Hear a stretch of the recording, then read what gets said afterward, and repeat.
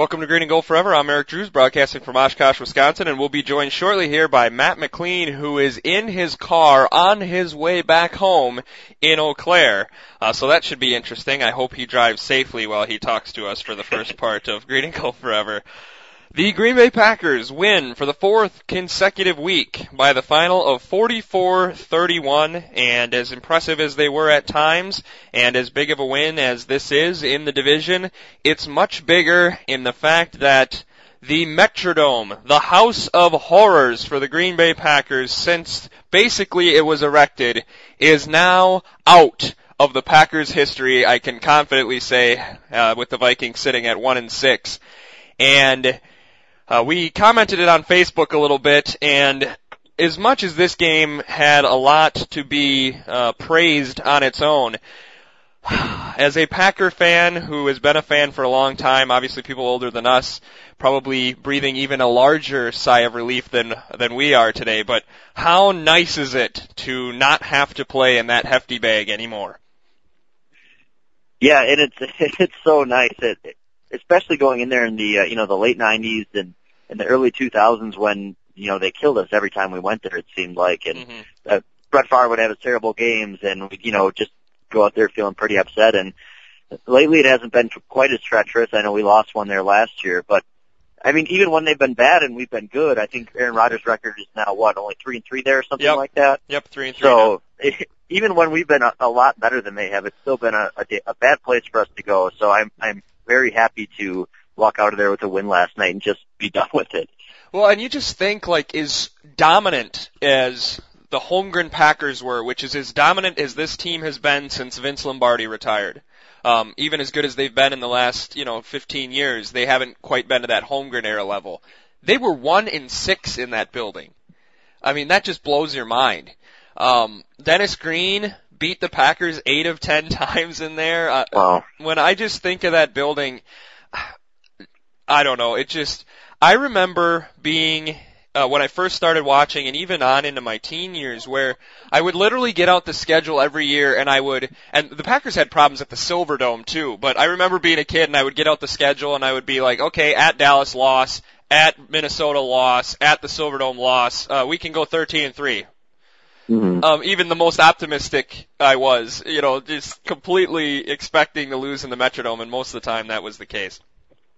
Yeah, that is really crazy. I didn't think of the 1-6 thing, but when you think back to it, we probably won there in 96 because we didn't lose to them in 96, correct? 97 actually. We beat them on Monday Night Football in 97. In 96 they actually had that really hot start where they destroyed two playoff teams in Tampa from the year before, and then went down to Minnesota and actually got beat pretty decisively in their fourth game. But yeah, for a team to be that dominant as we were in the 90s and to be 1-6, but you just think back to all the players and you and I probably both just hated all those guys that we've grown up probably. I know Chicago is the big rivalry for Green Bay, but I think we've both grown up hating Minnesota a lot more than we have Chicago. Definitely. At least for the majority of the time. And you just think of guys like Robert Smith and Randy Moss and Chris Hovan and John Randall and all these guys that just drove you nuts. Some of those guys were a class act, but they just killed the Packers every time they played them, and you just hated going there. And it just have those memories wiped is pretty nice. Honestly, Robert Smith was the first guy I was going to mention. He seemed better than Barry Sanders when we were playing him at the Metrodome. He was unstoppable. I know he was a good back overall, but he was just a Packer killer. It's probably, the way that the Bears fans think of Ryan Grant from just a few years ago. He just absolutely throttled us, and we knew every time we were going to go there that he was going to have a big game, and there was just a lot of those kind of guys, and Chris Carter, and you even go to the early 2000s and Nate Burleson just destroys us a couple of times, and there's just, for whatever reason, they just had troubles. Well, hopefully those troubles don't carry over to whatever the new stadium is. They're going to spend a couple of years at the University of Minnesota, which I'm actually thinking is going to be kind of a cool atmosphere for the Vikings, especially later in the season. You see so many of their old highlights in Metropolitan Stadium, and it would be interesting to kind of see that vibe again firsthand. So I'm kind of excited about as excited as I can possibly get for Minnesota Vikings football over the next couple of seasons playing outdoors. And their new stadium, is that a completely outdoor stadium as well? I guess I don't know. For some reason, I thought it was a retractable roof, but I'm not. That's what I thought sure. I heard too. Yeah, but I mean, I was trying to think the other day when I was kind of contemplating making a last-minute attempt to get some tickets because I thought they might be kind of cheap to go to that game. Yeah. And I was kind of thinking about, and I'm sure a lot of our listeners have probably been there, but I was trying to think about how it would seem to watch football in a dome because I've never done that. Mm-hmm. I don't know if you have at all, but it just doesn't seem like it would. It doesn't seem right, and it just doesn't seem like the atmosphere would be right. So I think that the atmosphere in a college town the next couple of years, it probably holds a little bit more than the Metrodome did too. So that might actually be kind of fun.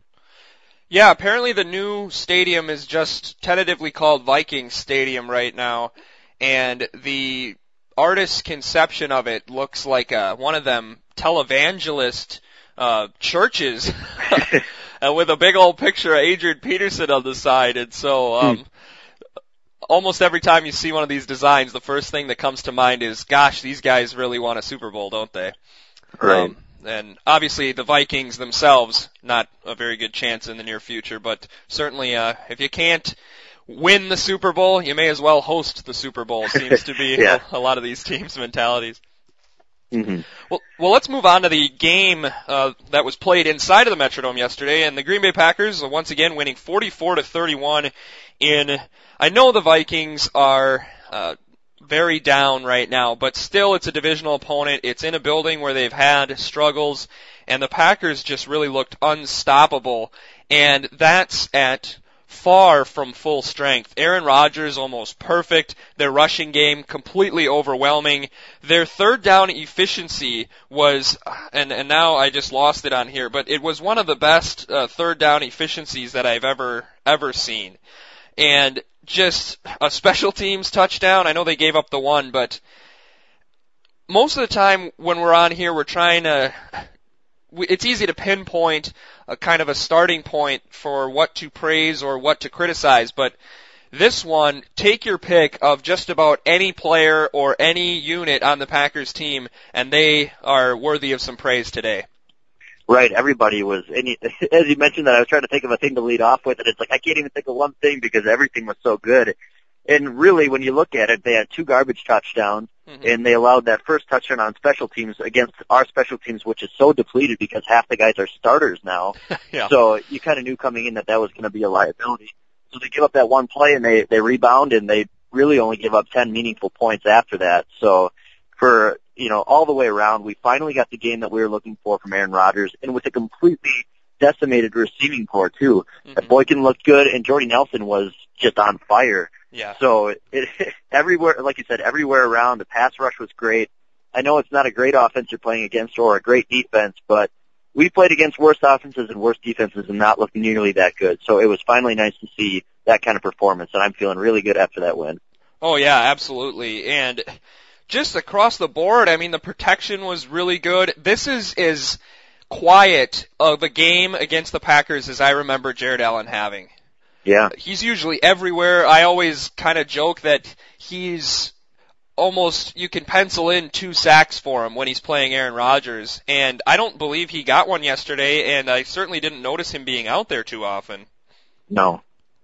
And I guess Bakhtiari is probably to blame for that. And I heard on the radio today people talking about, well, what do you do with Bakhtiari when Brian Bulaga comes back? What do you do with Brian Bulaga when he comes back? I think might be a better question. Right, and with Bakhtiari playing this way, you can't put him on the bench. I mean, this is about as solid as our offensive line has looked in a few years. So if he's in there playing that well, just because Bulaga is a first-round pick doesn't mean he's entitled to start. So, I mean, he's a heck of a utility backup if you've got to fill in some holes at guard or tackle because he can do both. So, I mean, you're bound to get some guys banged up on the line a little bit this year, and it's going to be nice to have him if he ever gets healthy to kind of step in at any one of those roles if we need it. Yeah, and the way he's played, and even the way Don Barclay's played, which might be where you want to put Brian Bulaga, is over on that side. Brian Bulaga's been a very good talent, but I don't know if he's ever been good enough to where you were comfortable with him as your long-term left tackle, whereas Bakhtiari, very short sample, but you might be a little bit more confident in him long-term than even Brian Bulaga, I think. But you got to think Derek Sherrod's done, if he wasn't already, right? Yeah, I mean, if the guy can't see the field and even when he's been out there very briefly, but he can't stay healthy, and he hasn't looked especially good in practice or anything. So I don't. Maybe we'll be surprised. When was the last time he practiced? Like during the winning streak in 2011? Yeah, it must have been. Yeah. Real quick, the third down efficiency. The Packers were 13 of 18 on third down and 2 for 2 on fourth down. That's unbelievable. I don't even know how to react to that, frankly. Their time of possession, 40 minutes, 54 seconds to 19 minutes, 6 seconds. There was a number, the Vikings ran 3 plays for 4 yards in the entire third quarter. Wow. I mean, that's unbelievable. Yeah, I know the announcers were definitely beaten that to death last night, but I mean, it was so impressive, and you don't usually see that very often. I mean, they were converting on everything, and they just couldn't be stopped. So, I hadn't heard that time of possession stat yet either. That's incredible. So, but I guess it makes sense when your defense can't get off the field and your offense can't stay on it. It's bound to happen. Yeah, and it's actually kind of surprising that the score ended up being so close at the end of course, those last touchdowns being essentially meaningless. I know I'm always the kind of the downer, but they don't really matter in the long scheme of this game other than the very stat-obsessed websites, even more so than I am, like your Cold Hard Football Facts are going to use those against the Packers when they're analyzing, which really doesn't mean anything. It just irritates people like me. But it does kind of lend a little bit of, I guess, I don't know, evidence is though I don't know what the word is for it, but the fact that once they were up 41-17, a team that could hardly do anything, was 2 of 8 on third downs the whole game, all of a sudden just moves down the field like they're the greatest show on turf. I mean, their 2 touchdown possessions were, let's see, one was 4 minutes 42 seconds, and then that final one, although the game way over by then, was only 1:24. And, you know, obviously people are playing back a little bit, but, you know, the fact that they couldn't even be bothered to basically do anything makes you a little less surprised that they've blown 2 of the 4 biggest lost leads in the last 2 seasons of the NFL. Sure. And I don't know if I completely compare it to some of those games. I know they're playing back a ton, and at that point, even if Minnesota scores 3 touchdowns, I mean, the game is still basically over. So I think you're right in a sense. I mean, it does kind of say a lot about some of the things that they've done in these kind of games, but I think this one might just be a little bit different just because it was so out of hand and there just wasn't any time left and just playing completely off. But you're right. I mean, how long those drives took, I think is the most telling part because even if you're playing prevent defense, you shouldn't allow a touchdown in a minute. So, yeah. Yeah, I mean, maybe it's a little concerning. They did look so good in the first half. I think they just kind of turned it off and played back. And, you know, it's hard as a player to keep your motivation when you're up by that many points, too. So I don't like that happened. And like you said, I hate that the score ended up being so close. I would have liked to see a blowout when we look back on this game. But, you know, overall, I guess I don't take too much from that. Yeah, and I think the only reason I'm hyping on it is because for reasons I cannot explain, the most irritating thing that should not even register on my mind is garbage touchdowns in football games. It's like one of my biggest pet peeves in the world when you're stomping a team into the ground and then the final score is 44-31. It just almost detracts from the satisfaction you feel you should have after a blowout win. Yeah, and their blowout wins are hard to come by these days because you almost always see this. Yeah. But the thing, like, I mean, they got Adrian Peterson, so I'm not too upset about it. But Christian Ponder leading the charge makes you feel like maybe they shouldn't have given up those 2 scores because he was so terrible throughout the whole game. But yeah, I mean, garbage touchdowns are frustrating, especially when they're against your team. But you know, I guess in the scheme of things, you might be one of the few people that looks back on all the scores of these games. But I think for the most of us, we'll see the final record at the end of the season, and it really doesn't matter. Oh, I'll remember 44-31 until Alzheimer's kicks in, or right. I'll remember it close. So maybe someday, 15 years from now, I'll be walking around saying it was 45-30, but I'll be close. All right. Well, I don't know, Matt. Who do you even think? I know we kind of already went over this point, but let's talk about the offense here. There was a lot of guys that were very impressive. I guess who caught your eye the most as the most impressive last night? I'm going to say I really liked the improvement that Boykin showed. because he kind of looked like a bona fide number 2 last night after really looking like just somebody they had to throw out there the week before. Mm-hmm. So, I mean, although Jordy played awesome, Aaron Rodgers played awesome, we expect that. Mm-hmm. And they played better than they have lately, but I didn't expect that out of Boykin. He looked fantastic. So, mm-hmm. I mean, if he can keep that going and be our number 4, I think they'll actually have some trust in him, especially now that Finley's out. We're going to have to be running a lot more 4 wide rather than the normal 3 wide, 2 tight ends that we've been running this season. So, I think that was a big plus, and I think he looked really, really good. Yeah, I'm going to agree with you. The other guys have kind of shown what they can do. Jordy Nelson, Aaron Rodgers, one of the best of all time. Jordy Nelson, inarguably one of the best in the league. It's kind of funny. I mean, we don't want to get too far into that territory, but you know, the most obvious thing about Jordy Nelson that's different from his wide receiver peers is the fact that he's a white dude. And I heard somebody say, man, he just looks like Wes Welker out there. And I know we've talked about that in the past, but I'm like, yeah, except he's 6 inches taller, about 40 pounds heavier, and plays nothing like him. That wasn't one of the announcers that said that, was it? No, I think it was a radio analyst, but... Yeah, completely. I mean, usually you hear that comparison when it's actually a little bit applicable. Yeah. But yeah, I mean, they're not even close. Well, it's like every white receiver in those 70s NFL films where they're just like, he looks like Fred Biletnikoff, even if he doesn't. Right. I think from now on when maybe I don't even know, maybe James Jones makes a play, I'll be like, man, I mean, he is just like Calvin Johnson. And see how that goes over. Either way, people, they're all their own players, so let's, analyze them as their skill sets, I guess. But the thing, I agree with you about Boykin, and almost last year we were really upset as to how much they used him, or definitely preferred him over Donald Driver, and now it almost looks like, maybe unintentionally, that ended up being a very valuable experience for him. Yeah, I mean, he definitely got the field experience last year. I don't know what his catch count was, but it probably wasn't a ton, but he definitely was on the field a lot, so... If you look at a guy like Miles White, who steps in last night, looked a little bit rusty, but, I mean, that could be the kind of position that Boykin's coming into, with stepping into a number 2 receiver role with no experience. So, as much as I would have liked to see Driver on the field last year, it's definitely paying off this year. Yeah, without a doubt. So, it's nice to see these guys keep going, and even Miles White, as much as he struggled, and we were kind of making fun of him a little bit here, just another no-name guy, but he kind of caught on towards the end. He had a nice bubble screen that he took for, I think, 15, 20 yards, and yeah. So, I mean, they keep finding guys that can play.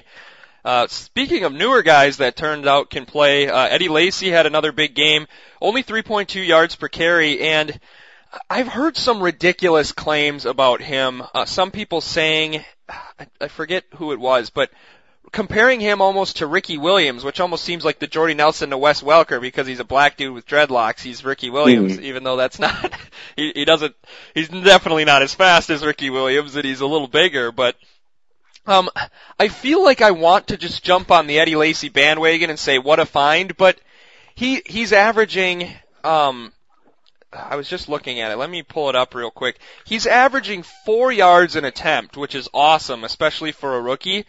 But James Starks is averaging 6 yards an attempt, and Jonathan Franklin's averaging 5.6. And I mean, part of me wants to say, yeah, I mean, obviously Lacy can play. It's abundantly clear. But the difference is not him, it's that offensive line, because they're running like they're the Miami Dolphins 1970s backfield with Kick and Zonka and Mercury Morris right now. Yeah, I mean, when you saw Starks come in there, he was running so hard and so fast, and I know the holes are there, but it seems like he's really, I don't know if he's healthy or what, or just has some more confidence, but he looked really good last night when he was in there. But I agree with you. I mean, all these guys are doing it, so I think Lacy is running good, but I kind of felt last night again like I did his first game after his concussion, where he just didn't seem to be running quite as hard.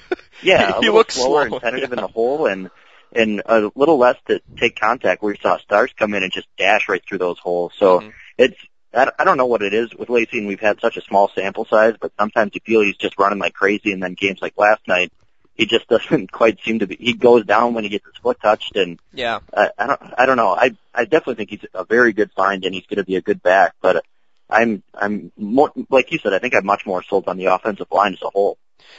Yeah, without a doubt. And evidence of that is that the Green Bay Packers right now, and I don't expect them to get to this point, but they're on pace to rush as a team for 2,263 yards, Wow. which would be fifth most in franchise history, which is insane. And of course, some of those teams in that top five with that number are 62, 61, 64, 63, all of those in 14 games. So their yards per game are probably only going to be top 25, but for a team as storied with rushers as the Green Bay Packers, who have been around for almost 100 years coming up soon. That's certainly something to be excited about.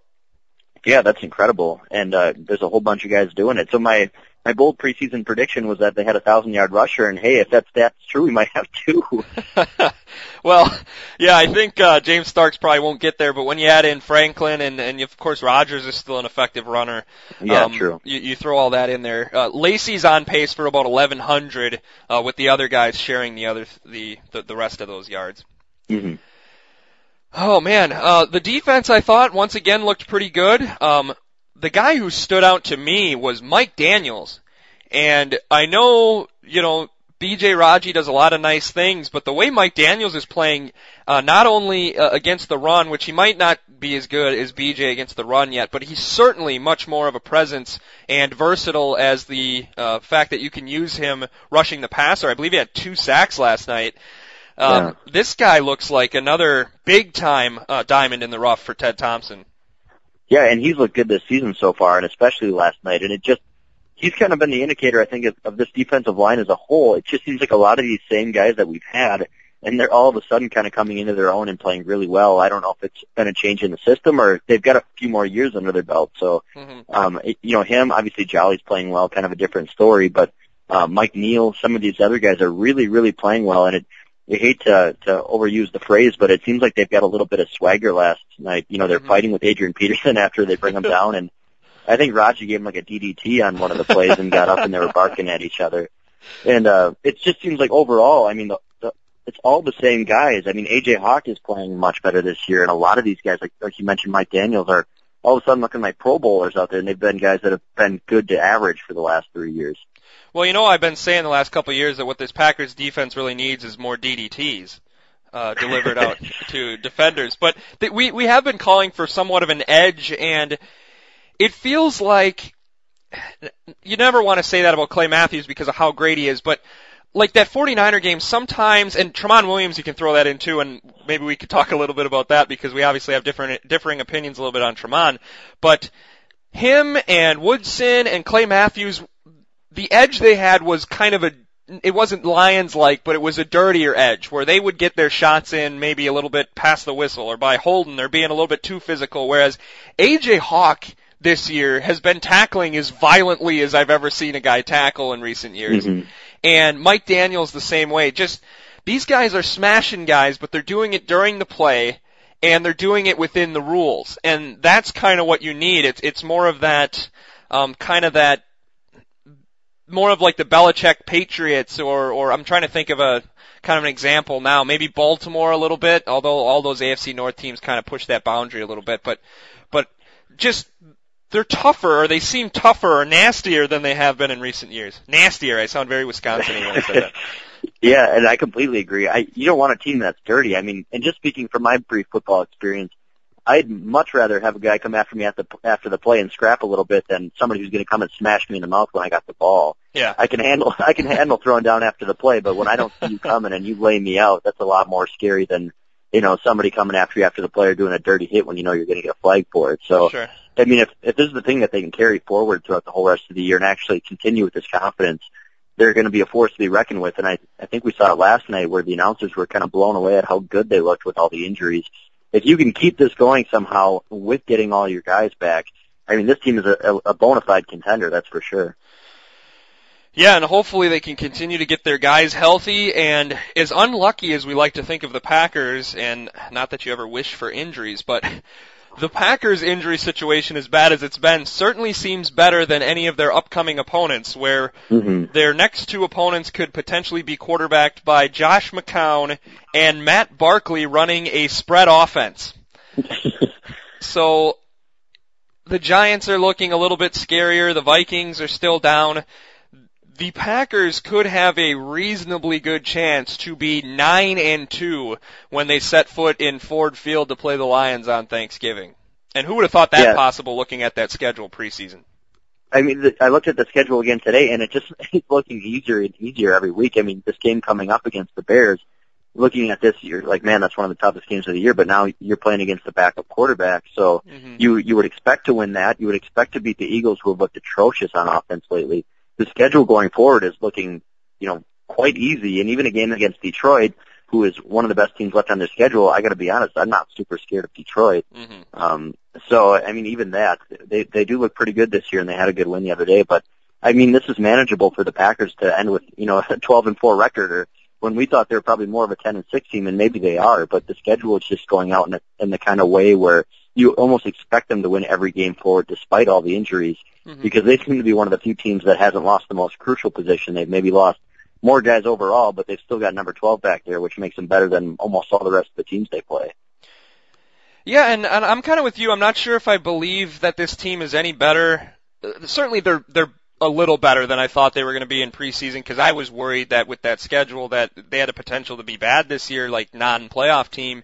And certainly they're better than that I warned in the preseason. But I'm still not blown away by them, but I almost feel better about them because the rest of the league isn't as good as I thought it would be. And I guess that really is hard to make sense of that, and maybe I watched too much 96 Packers and 95 Cowboys and the 1986 Giants and all these dominant teams that my idea of what a good team is distorted somewhat in the modern NFL. But even watching like Denver yesterday and seeing San Francisco at times and having seen Seattle the last two games that they've played, and I know they got another one coming up tonight, do you really think, I know the Niners they've had a hard time against the Niners, but do you really think any of these guys are out of the capabilities for the Packers to beat? And the more you see of these guys, a couple of key injuries here and there, and with the Packers' balance on all sides of the ball right now,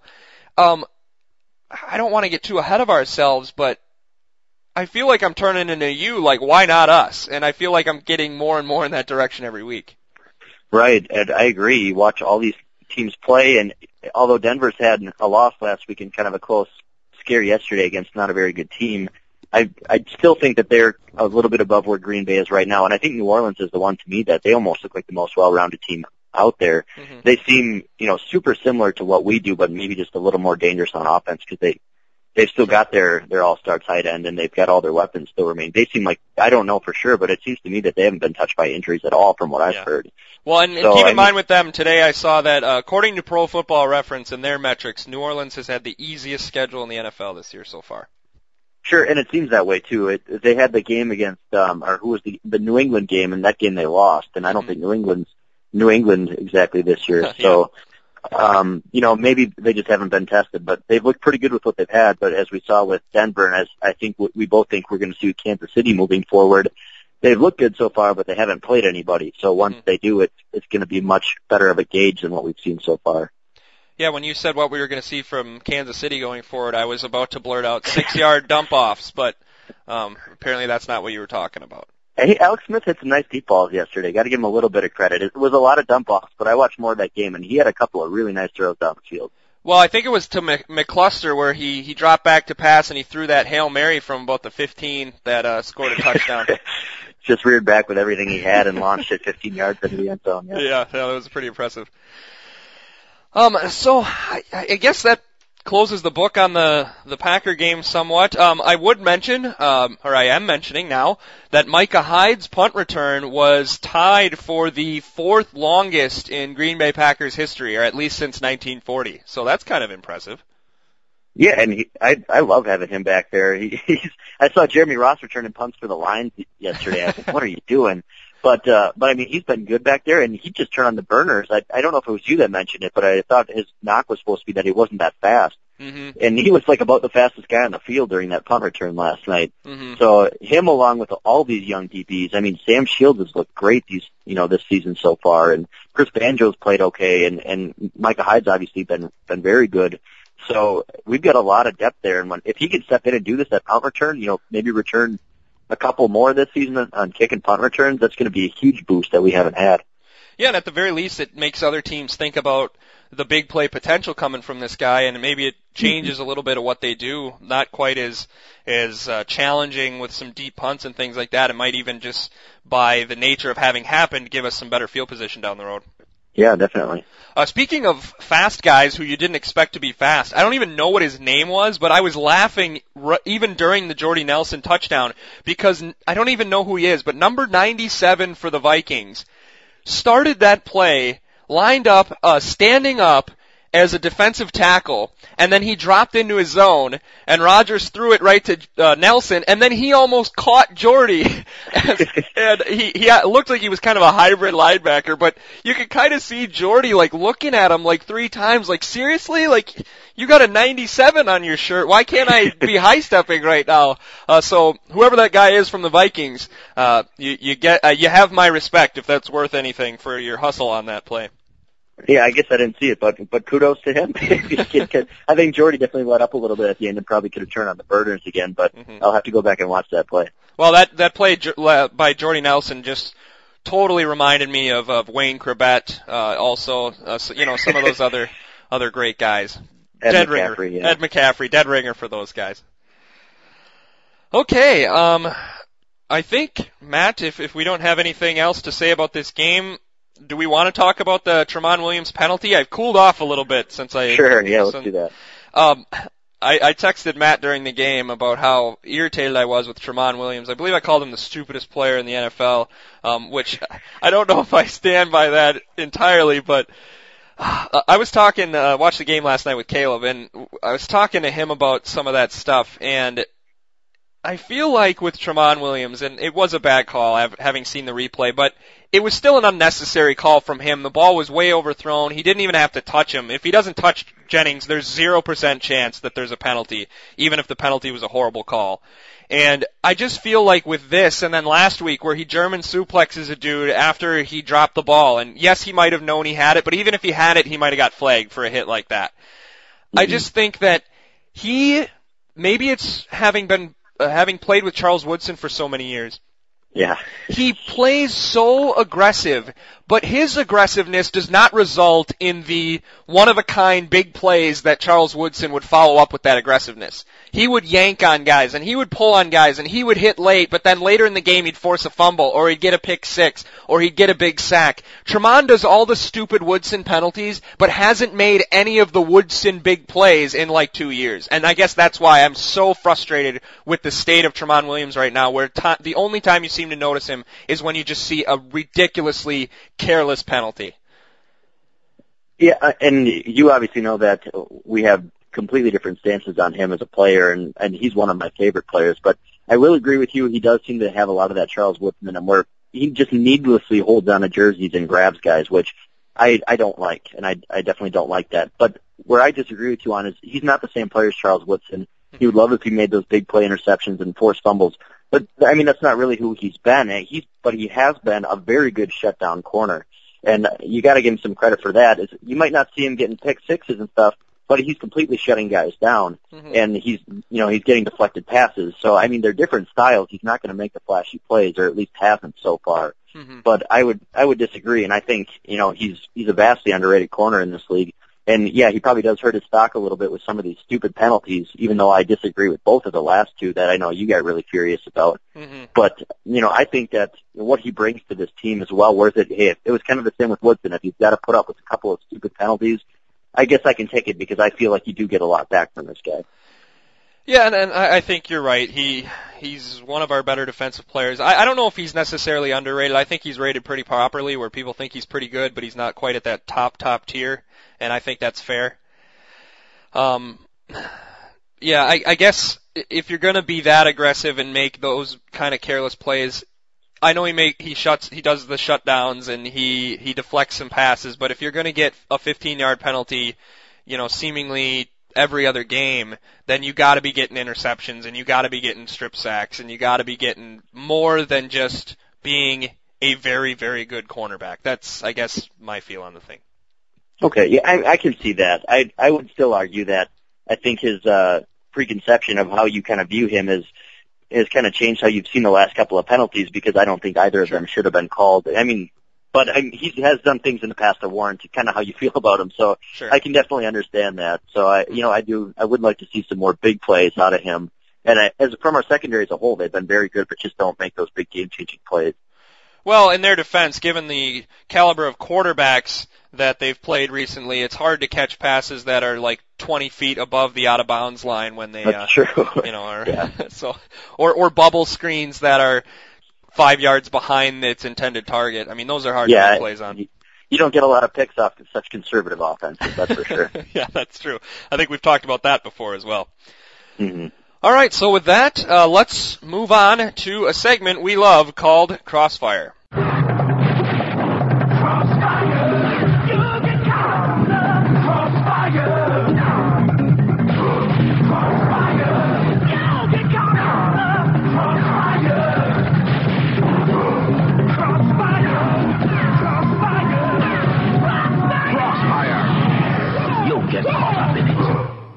And that intro signifies the beginning of Crossfire, where Matt and I take topics and we rapidly exchange.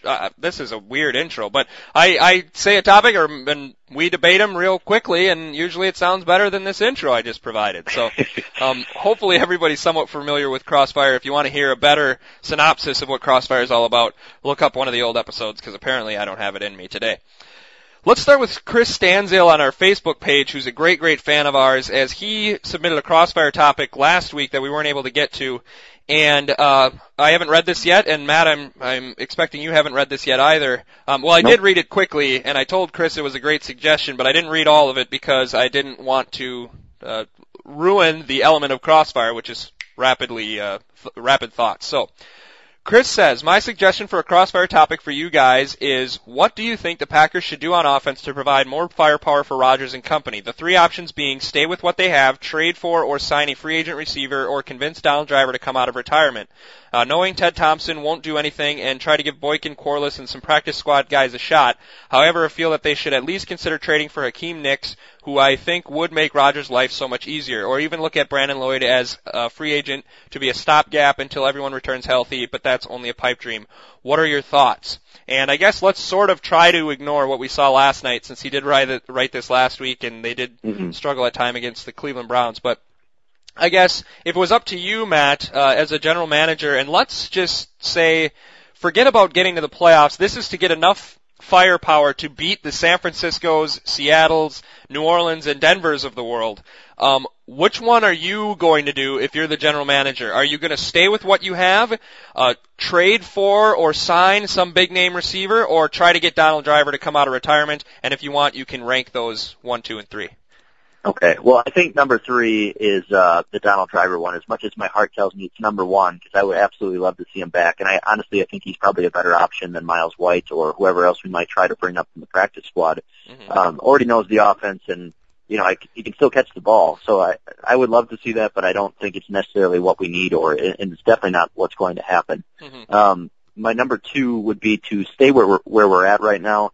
We will be getting some guys back, so that's going to help. James Jones should be back soon. Randall Cobb hopefully before the end of the season. Finley, it's looking like maybe not, but I mean, if you stay where you're at, if you can make it through some of these easier games with Boykin and White and Corliss, and eventually come out on the other side maybe a little bit healthier, it's not the worst option in the world.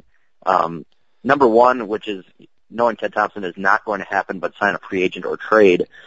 To me, I don't know how long Hakeem Nicks has left on his contract. I think this might be his last year, and I think that's the only kind of a scenario that would work for us. But I would definitely not mind seeing that. I mean, if you've got a team like we have that's a contender, if you can get a guy like Hakeem Nicks, which that's not necessarily the guy I'm thinking I would want to go get, but if you can go get a guy who can at least play the slot or kind of provide something that Randall Cobb and James Jones and Jermichael Finley that we're missing now without those guys, if you can go out and get a guy like that on a team that's not doing a whole lot right now on a losing team, or a guy maybe like Josh Gordon who's definitely out there on the market. I feel like that's probably our best option. If you can just get a guy for a 1-year stopgap and you get all your guys back next year, just to provide a little extra firepower and take some of the pressure off Jordy Nelson. Mm-hmm. Yeah, and you bring up some very good points. I definitely agree 100% that Donald Driver is the worst of those three options. As much as we like the guy and he knows the offense and he's been, somewhat of a legend here in Green Bay, the fact that he had 8 catches last year and it took almost monumental circumstances to get him on the field at times in the second half of the season last year. It's clear that Mike McCarthy loves Donald Driver. It's not like he was sabotaging him or anything. It's clearly they didn't think he could play anymore. And so I would have to put him as the weakest option in there. The second part is really hard for me, and it's hard to ignore exactly what we saw yesterday, but I'm still of the belief that they've beat up on Cleveland and they've run the table on the Minnesota Vikings. Miles White and Jarrett Boykin are not going to beat the Seattle Seahawks at Quest Field or whatever it's called, or beat the San Francisco 49ers. The problem with getting a Hakeem Nicks is I'm not sure they can do that with him either. As much as I'm more confident in what they do, it comes more from the fact that they are a balanced team where they can run the ball if Aaron Rodgers is not playing very well. They can stop the run. They can contain the passing game. I think that balance is what gives them the chance, not necessarily that they need another offensive weapon. And I think you would have to give a lot up for Hakeem Nicks. It would be probably, I don't know, you probably could re-sign him, but you have other guys that need to be re-signed, like maybe James Jones and Jordy Nelson are still kind of playing on sweetheart deals a little bit. And you have a whole bunch of other guys on defense that are coming up. I don't know if you're going to make a trade for a guy for half a season, you have to have better than chance odds that it's going to lead to a Super Bowl championship. And there's not 1998 Randy Moss sitting out there on somebody's trading block. As much as Hakeem Nicks gives you a little bit more of an element and you could kind of throw some deep passes and maybe throw some of those kind of random shots that they do in Detroit all the time with Calvin Johnson. I don't think Hakeem Nicks or anybody on the trading block, Larry Fitzgerald, is enough of a difference maker to justify what you're going to have to give up. And as much as it pains me to have the slow, painful death, I think that you probably, just given the odds, are probably not going to win the Super Bowl either way. So I would rather hedge my bets with the guys I have, keep yourself in good shape for next year when, you've had a year of growth with a lot of these young guys, than give up for somebody who's not even close to a sure thing like Hakeem Nicks. Mm-hmm. Okay. Do you want to go first with your first crossfire then, Matt? Sure, I'll throw one at you here. Let's see. Okay, so I'm going to make you kind of going along the same lines here. I'm going to ask you to choose one of these guys that you get back and who you would take. If you can get James Jones, Jermichael Finley, or Randall Cobb back right now, who would you pick out of those three?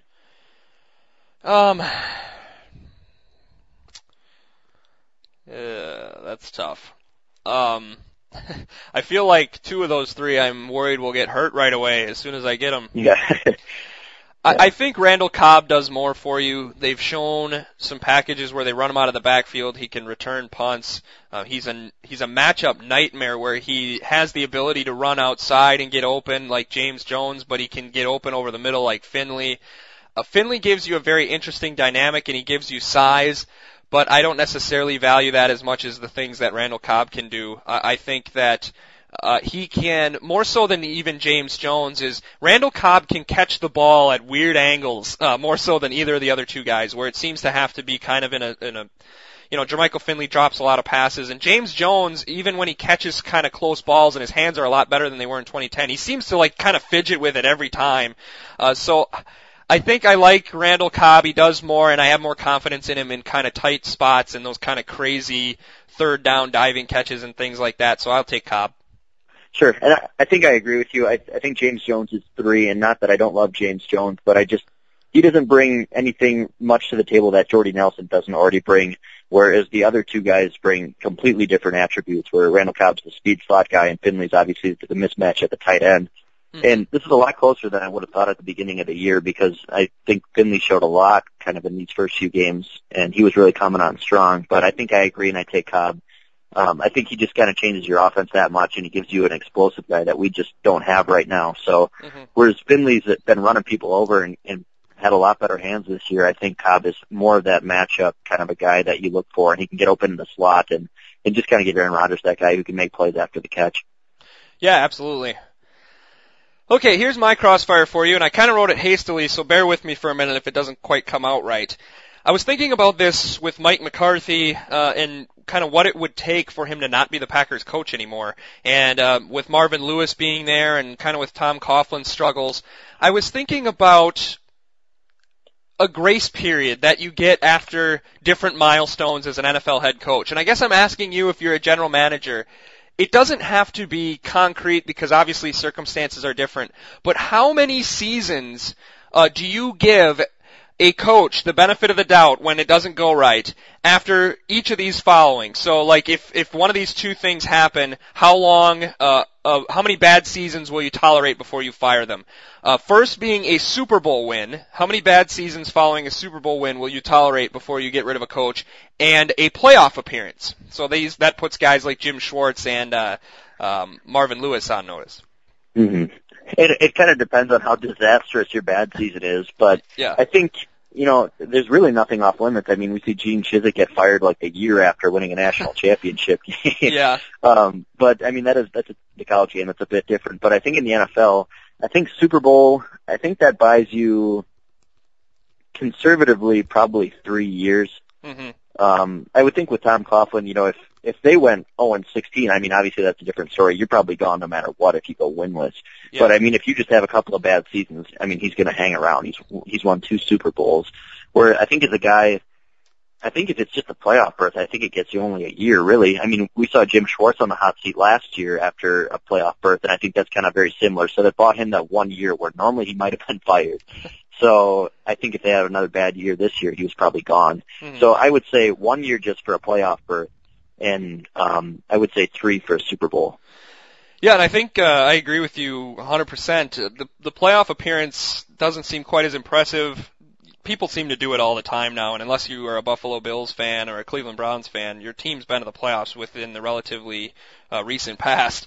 So I would say 1 year, and especially, you can get lucky. I mean, you see teams like Jerry Glanville's Falcons and maybe the Jim Schwartz Lions and,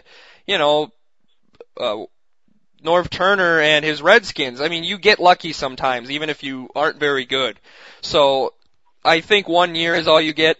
Super Bowl wins a little bit more difficult, and I guess it depends on how epically you fall apart. I mean, Bill Callahan was fired the year after taking his team to the Super Bowl. I know they lost, but yeah, I kind of am there with you about 3 years. Honestly, the person that prompted this idea was listening to Brian Billick commentating yesterday, and he was talking about, man, you win a lot of games, but I don't know, he was making some bad point like he always does.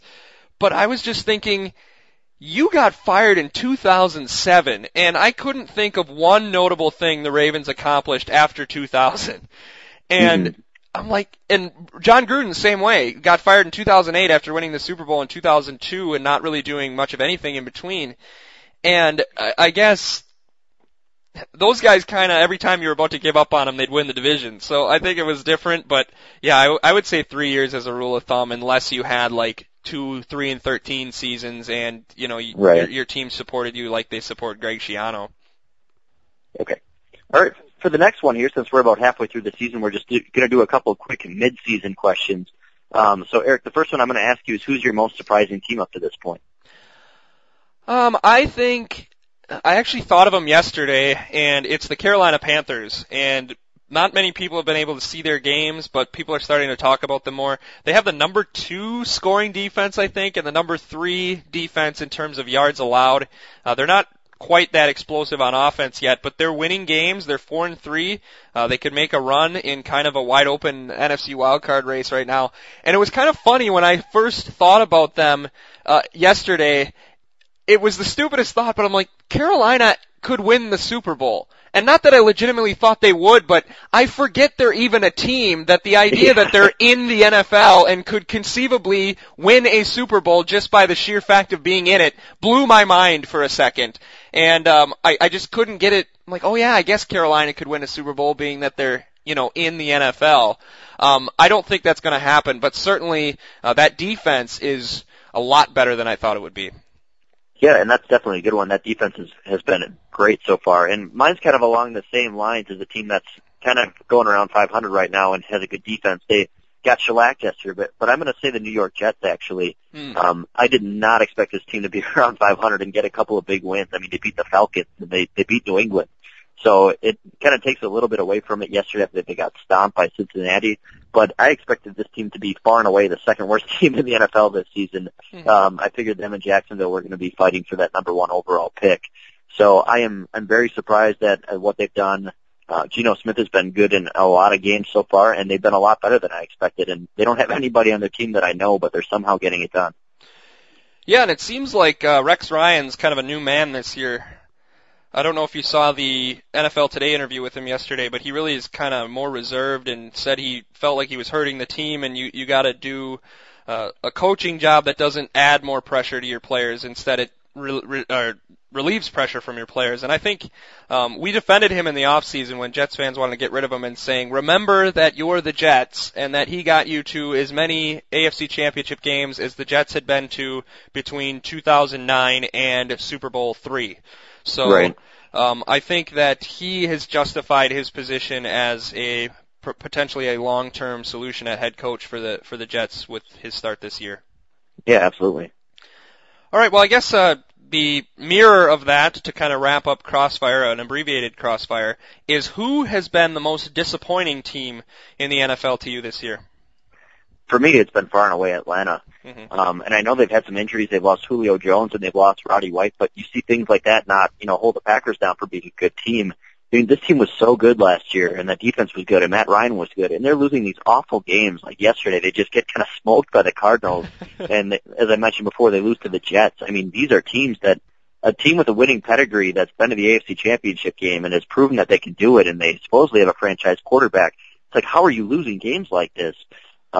They just seem too good, and I am, not that I care that they're losing, but it's disappointing almost to see a team, Tony Gonzalez comes back to try to make a Super Bowl run, and they just have nothing in them. They don't seem like a team that's been there and done that, and they just look terrible. Yeah, and that's a really, really good one. Who would have thought that they would just fall off the map like that? They've been so consistent and been there every single year since Matt Ryan and Mike Smith got there. And I guess disappointing is not the word, but you kind of, at least me, I kind of liked that after the craziness of the late 90s and early 2000s that we kind of got stabilized a little bit and we had more playoff rivalries and really big-time conference opponent rivalries sort of develop, and some of those Giants and Falcons are kind of falling up by the wayside a little bit, and I'm not sure if I'm 100% on board with that. It's better for the Packers, but I kind of liked the stabilization of your top-tier teams duking it out every year. Yeah, it definitely makes things more fun, especially if you're watching an unbiased game. I'm happy the Giants have fallen off this year for our playoff sake, but they're coming back. I mean, they very well could win that division. But I mean, if you're just watching a random game, I'd much rather watch, Seattle, Atlanta in the NFC Championship game rather than, Carolina and Dallas or something, I guess. I'm not sure. But yeah, some weird games. It does definitely add a lot more to the games where you don't have a rooting interest. Yeah, without a doubt. My most disappointing team is the Houston Texans, and ooh, good one. I just looked them up right now. They are 30th in points scored, but they have the 8th most yards accumulated, and they're 27th in points allowed despite allowing the fewest yards. This really doesn't make any sense, and I know people want to blame Matt Schaub for the reason this team has fallen off, but they went to the divisional playoffs and almost to the AFC Championship with T.J. Yates at quarterback 2 years ago with almost the identical team makeup. So it can't be all Matt Schaub. They're getting just pummeled by teams like the Rams, who you don't get pummeled by the Rams, at home no less. They almost lost. They conceivably should be 0-7. the Chargers blew a huge lead in the first game of the season, and they had to use overtime to beat Tennessee in the second game, and they've lost every game ever since quite decisively, other than the Seattle Seahawks game, and I know Kansas City kind of toyed with them, but a 1-point win for the Chiefs is about as decisive as it gets. So, that was another shot at the Chiefs, by the way. I apologize for that. Yeah. But I don't understand. It can't all be Matt Schaub. I know he's been bad, but we've seen people much worse than him. He's only 8 touchdowns, 9 interceptions. We've seen people start much more epically bad than he has been this year and not get blown away by the St. Louis Rams. Yeah, and I think that they're bad. And I think the thing in common with both of those teams is, like you said, they've been so consistent that you could maybe see them, having an 8-8 or 9-7 season, but you would never expect this, and you would never expect them to be as bad as they've been. There's teams that can, be make or break that you wouldn't be super shocked, if like the Packers or the Saints or somebody like that all of a sudden had a really bad year, but these teams have been just so consistent, and you just didn't think there was any way that the wheels just fall off, and they do for both of them, and I think they're very similar teams. Yeah, and geez, I don't even understand what's going on looking at their stats right now. Andre Johnson is on his way to about a 1,200-yard season. Arian Foster's on his way to a 1,200-yard season. Matt Schaub, who's definitely struggled, but 78.8 quarterback rating. Certainly there's been people to win games with worse than that. What the heck is going on? Maybe they're minus 11 in takeaway, giveaway differential, which is worse than the NFL. So maybe they're just not forcing turnovers like apparently they had been the last 2 years. Yeah, I don't have the stats in front of me, but I think their defense has been one of the best in the league in terms of, like yardage and things like that. But yeah, they're number one fewest yards allowed right now. So they're not turning the ball over, and at the same token, Matt Schaub is, and not only have they been turnovers, but they've been all pick sixes pretty much. He's had like 5 of those already. So yeah, if you're going to turn the ball over, that's not the way to do it. Yeah, well, it might be easy to sleep at night as a defense to say, hey, Matt Schaub, stop throwing pick sixes, but you lost 30-9 to Baltimore, 34-3 against the 49ers, and 38-13 to the Rams. That's a lot of pick sixes. Yeah, and that must be a lot of big scoring plays too. If they're not allowing any yards, how are they allowing that many points? It seems kind of off. They only have one game where they've allowed more than 300 yards of total offense to the other team. Wow. I vote for the Texans as the most confusing team I've ever seen. I got to start watching more of their games. I think they're on Sunday night next week, so maybe we'll learn some more about what the heck's going on in Houston. All right, up next for the Green Bay Packers is what's left of the Chicago Bears. I'm not sure. I said Josh McCown earlier, but is he actually going to start for them? I believe so because they didn't have anybody else on their roster. So I think they signed Jordan Palmer, Carson Palmer's little brother, and at this point haven't signed anybody else as far as I know. So I think McCown is slated to start. Carson Palmer's little brother. That's a scary idea, the way he's been playing lately. Yeah. Oh man, so this will be a little bit like the Christmas night game in 2011, hopefully, with Josh McCown starting for the Bears and maybe 5 touchdown passes for Aaron Rodgers. That would be nice. We'll see if anybody's back. Maybe James Jones returning, and hopefully the Packers can continue to keep winning and I guess this somewhat surprising season and see if it can continue on this run to hopefully another playoff appearance and maybe even another NFC North title for the Green Bay Packers. Matt, I don't have anything else for this week. Do you? No, I don't, unless you want to do a quick score prediction. Oh, yeah, absolutely. Gosh, the way the Packers defense has been playing and the way the Bears have been beat up, Aaron Rodgers is usually pretty conservative against the Bears, but it's a new defensive regime. I'm going to say this one might not even be close. I'll go 31-10. Yeah, I'm kind of thinking along those lines too, but at the same time, I feel like this Bears defense is going to make it a lot more difficult for Miles White and Jared Boykin and to get going and Corliss. So, if they can shut down Jordy Nelson, I think this might be a pretty low-scoring one. So I'm going to say a whole bunch of field goals, and I'll say 23-13 Packers. Oh, I was hoping you're gonna have the guts to pick like an 18 or something score like that. Maybe next time. Next time. All right. Well, I'm glad you got home safely and you didn't crash while you were recording this episode of Green and Gold Forever on your phone. Hopefully your internet provider will shape up and you can, or is your computer actually? Your internet provider's fine, right? And I just got a call saying I can pick it up, so next week should be regular right from the computer then. Okay, well, that's something for everybody to look forward to. Well, until then, everybody enjoy next week's games. We won't be here till at least Tuesday next week, given that the Packers have a Monday night game. But until then, enjoy everything. Matt, what do you have for the World Series? Did you see any of the end of the last two games?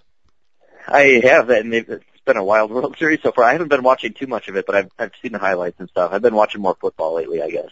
So are you, do you have any rooting interest? Are you still bitter about what the Cardinals have done to the Brewers in the past few years? Not even necessarily what they've done to the Brewers, but I just can't stand the Cardinals overall. So not that Boston needs another championship, but I'm definitely rooting for the Red Sox.